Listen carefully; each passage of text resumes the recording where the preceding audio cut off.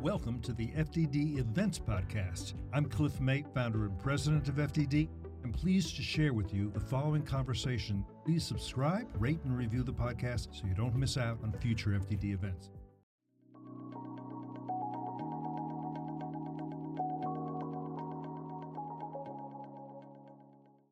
Good morning. It's Monday, February 12th. The war in the Middle East is now 129 days old. I'm Jonathan Schanzer, Senior Vice President for Research at Foundation for Defense of Democracies, and welcome back to the FDD Morning Brief. Well, the Super Bowl is now behind us. I don't know about you, but this entire season was a blur for me. Middle East wars don't exactly leave me much free time. Then again, I've never been great with that whole work-life balance thing. But guess what? A bunch of that work these days goes into this 20-minute news roundup every Monday, Wednesday, and Friday. I'm pleased to do it, so thank you for tuning in. In a few minutes, we'll hear from Mannie Fabian from the Times of Israel. He's their military affairs reporter. He'll talk to us about the two hostages that were saved last night by the IDF, among other things. But before we talk to Mannie, I want to address the thousands of social media trolls out there who are peddling the falsehood that Israel created Hamas. Here's the deal. In the 1970s, Yasser Arafat and the PLO were kidnapping and hijacking and killing Israelis around the world. The violence was spinning out of control, and the Israelis were looking for ways to counter the group's influence among Palestinians. The Muslim Brotherhood was identified as an alternative. The reason? They're not exactly friendly to Israel, of course, but they maintained a strict policy of nonviolence toward Israel. So the Israelis identified a wheelchair-bound cleric named Ahmed Yassin, who they believe could counter the PLO's violent appeal. Yassin ran an organization called Al-Mujamma al-Islami, or the Islamic Center. The group provided health services, daycare, youth activities, and even food to Gazans. It all went well until it didn't. By the mid-1980s, Yassin began to embrace and preach violent Islamist ideas, and by the mid-80s, the Israelis arrested him twice for terrorist-related activity. By then, it was too late. The Intifada erupted in 1987, and then Yassin broke off from the Muslim Brotherhood, creating Harakat al-Muqawama al-Islamiyya within a few weeks of the uprising.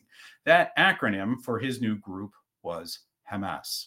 And the rest is history. A violent history, in fact. Suicide bombings, rockets, tunnels, kidnapping, rape, torture, etc. Did Israel create Hamas? Absolutely not. Not even close. Did the Israelis back the man who went on to found Hamas? Yes. Yes, they did. And I think it's safe to say they regret it. That's the history, folks. Remember that the next time anyone tries to tell you otherwise. Now for your headlines. Headline 1. Palestinian journalist working for Al Jazeera was also serving as a commander in the Izz-ad-Din al-Qassam Brigades, Hamas's self-described military wing. Here's what we know. The IDF recovered a laptop in a raid in northern Gaza a few weeks ago. The computer belonged to a guy named Mohammed Washah, who was involved in the Hamas anti-tank unit as well as its drone warfare group. And guess what? The same guy has been appearing on Al Jazeera in recent months. Okay, a few things to note here. First, Al Jazeera is owned by the Qataris, and the Qataris are sponsors of Hamas. Funny how that works. Second, during the Iraq and Afghanistan wars, U.S. officials often noted, in a very frustrated way, how Al Jazeera reporters just happened to be on location for attacks that killed American soldiers. It got to the point where the U.S. began to threaten the Qataris to get a handle on this. And finally, recently, the IDF struck 2 terror operatives in southern Gaza. That was actually just last month. Al Jazeera cried foul, saying they were journalists. The IDF said they were terrorists. I don't know about you, but I'm sensing a theme here. Headline 2. The Israelis found a server farm under an UNRWA facility in northern Gaza over the weekend. Surprise! UNRWA is working with Hamas. Okay, not a surprise. We've known that for years. But this was beyond even my imagination. The servers were literally plugged into the electrical system of UNRWA's headquarters. The headquarters, folks. There is no coming back from this. At least I hope not. I mean, I can actually see a justification for terror sanctions handed down by the Treasury against UNRWA now. But this is no simple matter. First, UNRWA officials are denying all knowledge of this. Yeah, okay, right. But we are also hearing from some Israelis that they might actually need UNRWA to provide services to the people of Gaza until a replacement for UNRWA can be found. This is a mess, folks. There's no other way to slice it. As for me, I just don't understand how the United States, the Europeans, the United Nations, literally everyone allowed this problem to fester. We saw it coming more than a decade ago. The evidence was there and nobody cared. And headline 3, and this is the big one, the IDF recovered 2 hostages in Gaza last night. The news broke last night before Israelis were even awake. The IDF pulled 60-year-old Fernando Simon Marman and 70-year-old Louis Har out of the southern town of Rafah. The 2 were reported to be in good condition, and they were immediately transferred to Tel HaShomer Hospital. The timing of this is important. The IDF saved these 2 hostages in the town that the entire world seems to be warning the IDF not to enter. The Egyptians, the US, the Brits, the Dutch, they're all warning the IDF not to enter Rafah. After last night, the Israelis are not buying it, if they ever were in the first place. There's a good chance that more hostages are held in Rafah, probably an excellent chance at that. Thousands of Hamas fighters are in the tunnels beneath Rafah, and Israel must neutralize them to win the war. And there's a damn good chance that the Hamas leadership is lurking in those tunnels too. Over the weekend, the Egyptians were saying that Hamas has 2 weeks to cut a deal on the remaining hostages before an IDF incursion into Rafah. But after last night, I imagine that the fuse for this might be days, not weeks. Okay, it's now time to welcome Mannie Fabian to the program. He's the military correspondent for the Times of Israel. I met him about a year ago in Jerusalem and found him to be an impressive guy. And we're pleased he could make a little time to chat with us, take a little bit of time out of his busy schedule for a few minutes this morning. Welcome, Mannie. Hey, Jonathan. Thanks for having me. Pleasure to have you with us. Okay, let's talk about those big headlines coming out of Israel. We've got 2 hostages recovered. What can you tell us beyond the headlines? So this operation is really something quite special, and it's the second successful rescue of hostages from Gaza. And the first one in months. The first one was shortly after the war began. There was a rescue of a soldier, Ori Megidish, who was rescued at the beginning of the ground operation.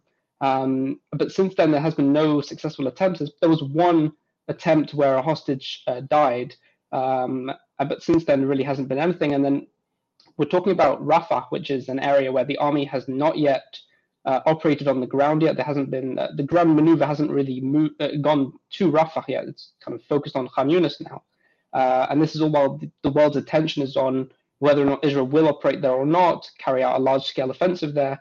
And meanwhile, smaller operations are indeed being carried out to rescue these 2 hostages last night. Yeah, absolutely. And do you have a sense of exactly which unit was there, or any other specific information, or is that still being held closely by the IDF? Oh no, we have a good idea of what happened. So around 1 a.m., the Shin Bet security agency agents from the Shin Bet, as well as the Yamam counterterrorism unit from the police, they arrived in Rafah in a undercover way so that Hamas wouldn't notice. At 1:49 a.m., they breached into this building, into the second floor of a building where the hostages were being held.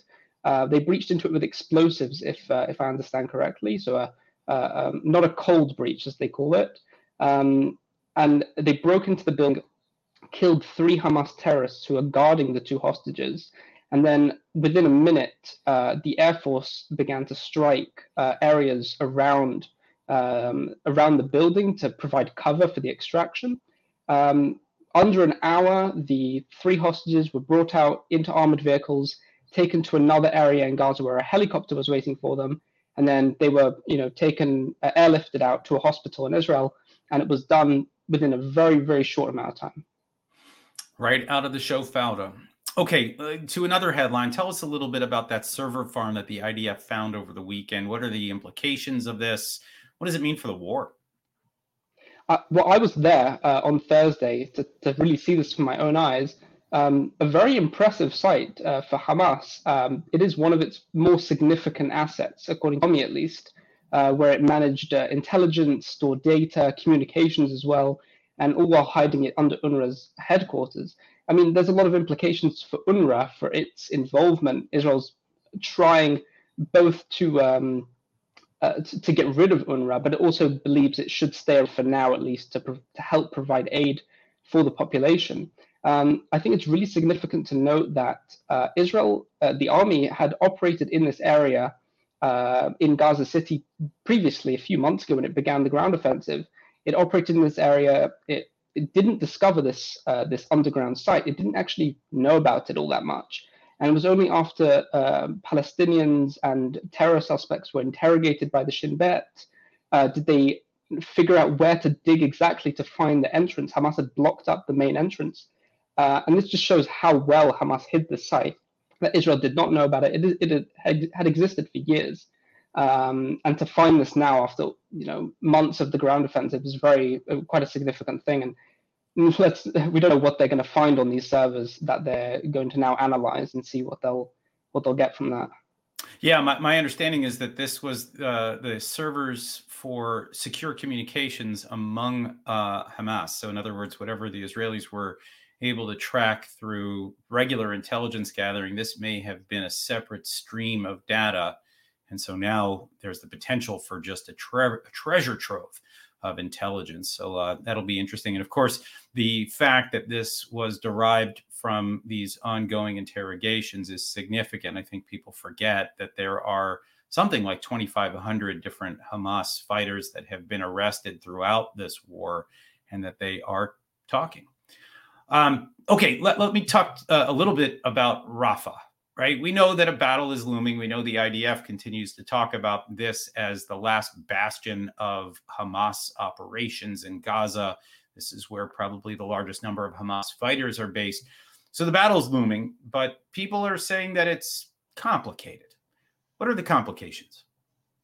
It's complicated for two reasons. One, the vast majority of the Palestinian population in Gaza is now sheltering in Rafah. So the army estimates around 1.3 million out of the 2 million Palestinians in Gaza are in Rafah.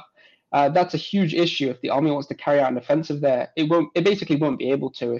If all these civilians are in the streets there, in the buildings there, it'll be very difficult to operate there without causing harm. And Israel is under international pressure to not cause harm to civilians, of course, and Israel doesn't want to.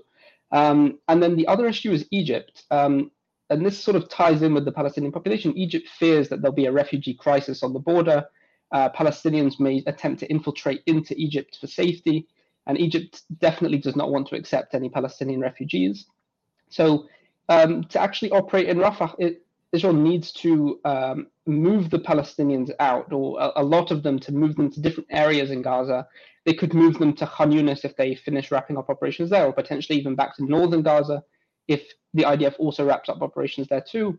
And it also needs Egypt's sort of blessing to be able to carry out this operation, especially on its border. And Israel really does want to control the border between Egypt and Gaza, because that is sort of Hamas's lifeline. Its stream of weapon smuggling basically came through that route. Right, and the Egyptians, of course, are not owning up to the fact that there are these tunnels, and they're denying them, in fact. So this is going to get interesting. Obviously, we've talked about it on this show in the past, about the delicate diplomatic dance that is going on right now. It does seem, at least in part, that the Egyptians are preparing for this. It looks like they've acquiesced to some extent. Let me ask you kind of a broader question, Manny. I mean, there are a lot of active fronts right now, and I know you track the war in Gaza, the hostilities in Lebanon. There's nearly nightly arrests in the West Bank. I'm assuming that Gaza keeps you the busiest with your day job at the Times of Israel. But is there another front that you find more challenging to cover than others, or more interesting? I mean, I've got to imagine you're juggling a lot right now. Yeah, the Gaza and the Lebanon fronts definitely take up most of the time. There are times where the Lebanon front seems to be a lot more active than even the Gaza one. There was a time where, the Gaza operation, it's every day most of the same thing. The army kills Hamas operatives, they capture sites. But with Lebanon, it's very different. There's always a strike carried out here and there, and Lebanese media is sometimes a bit more difficult to keep a track of what's going on there. The West Bank is less complicated because I'm pretty well versed on the Palestinian media, but I'm getting to know the Lebanese media and all the towns and where Hezbollah operates in Lebanon. Sort of more specifically, I know generally they operate in South Lebanon.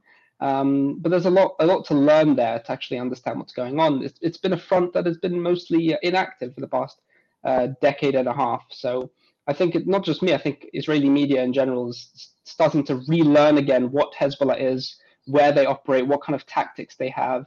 And it's a bit of a challenge there with Lebanon, even though it does take up a lot of my time. Yeah, I'll just anecdotally note that think tanks in Washington are also getting up to speed here on what's happening with Hezbollah in Lebanon. It's a lot to track. Let me actually ask you a specific question for our viewers and listeners. I want to ask you about the Israeli gag order system. Folks here in the U.S. don't really know much about it, but it's used fairly often, right? I mean, how often would you say that you are told that there is a gag order on stories that you're tracking? And maybe more specifically, have there been stories that have frustrated you because you've had to hold off on publishing them because of the Israeli gag order? Yes to all of that. Basically, the censor, the IDF censor, will at times let all the journalists know that a certain thing that they're likely aware of can't be published. And I can give one example, which we can publish now, which is the flooding of the Gaza tunnels. There was a period where the army began to flood tunnels with seawater, and we were not allowed to publish information about that, even though some of the reporters, including me, have seen it with our own eyes in Gaza during some of our visits to Gaza. We've seen this. I've taken pictures of it as well, and we weren't allowed to report on it. And then it got leaked to the international media. We were allowed to cite them, and then slowly, the army eventually gave up and said, "All right, you can publish it now," and we were all allowed.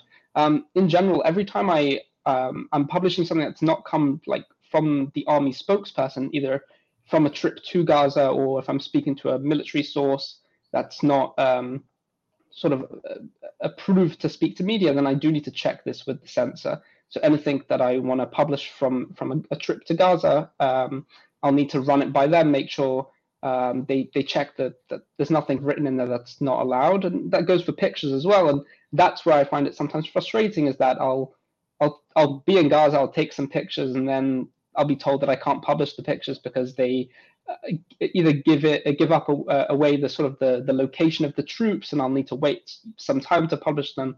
That's happened a few times, which is a bit frustrating to me.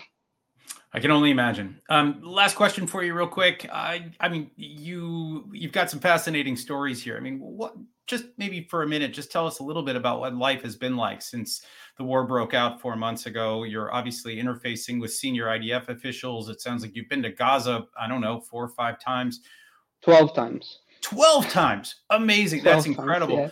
Times, yeah. I mean, what's life been like? I mean, just going into Gaza 12 times has got to be pretty remarkable. Yeah. Yeah, it's been quite chaotic and not enough sleep. But I'm trying to pace myself, and I did in the beginning as well. Especially when October 7th happened, I worked from the moment it broke and for the next few days, and then I realized that a ground offensive was looming, and I had to pace myself. So I've been trying, to make sure not to get burnt out. It's 129 days now I've been doing this in a row. I don't think I've taken any days off, actually. And being in Gaza as well is pretty tough as well. You're out for many hours wearing a bulletproof vest and a helmet, going in armored vehicles, being in the mud. It could be fun for some people, but it's definitely not something easy to do. And that's basically been my life for the past 4 and a bit months. And it's not all just being, in front of the computer and writing up updates. It's also being out in the field. Well, keep it up. Your reporting has been terrific. Thank you, Mannie Fabian, for taking time out to join us today. Thank you. Appreciate it. Okay, here's what FDD is tracking today. My colleagues Behnam Ben Talablu and Jonathan Saya are noting the recent decision by Meta to remove Iran's supreme leader, Ali Khamenei, from Facebook and Instagram for violation of their policies. While the regime in Iran blocks social media access for its citizens and criminalizes VPNs, many regime officials frequently post on the same platforms to spread genocidal messages. Let's hope this inspires other social media platforms to follow suit. What say you, Elon Musk? My colleague Craig Singleton is digging into a Reuters scoop that the U.S. utility company Duke Energy intends to decommission Chinese-made cattle batteries, CATL, that are currently located on one of the nation's largest marine bases, Camp Lejeune. Late last year, Craig published groundbreaking research on cattle's close connections to the Chinese Communist Party, highlighting their data security risks. Duke Energy also plans to phase out cattle products in civilian projects following congressional pressure. This move to ban the batteries less than a year after ribbon cutting ceremonies for them is a big step in the right direction for U.S. national security. And finally, my colleagues Brad Bowman and Mark Montgomery sat down to discuss the state of play in Taiwan, Ukraine, and Israel, why the outcome of these beleaguered democracies matters to Americans, and what role the U.S. should play in helping them. I encourage you to check out that conversation, released as the latest episode of FDD's Foreign Policy podcast. Oh, and if you haven't had enough of me today, I'll be on a panel this afternoon discussing security in the Eastern Mediterranean Sea region. I'll be joined by my colleague Sinan Jidi, also the Deputy Foreign Minister of Greece and the Assistant Secretary of State here in the U.S. for Energy Resources. That event will be moderated by Lena Argiri, the Washington correspondent for Greek Public Television. You can catch that event on FDD's website at 12:30 p.m. Eastern today. That's it for our program. Read our expert analysis on our website, fdd.org. Read our quick takes on X at FDD, and support our work with a tax-deductible donation at fdd.org/invest. Tune in Wednesday for another episode of the FDD Morning Brief. My guest will be Dan Senor, author of the book Startup Nation and host of the podcast Call Me Back. This should be a fun one. Until then, I'm Jonathan Schanzer, signing off for FDD.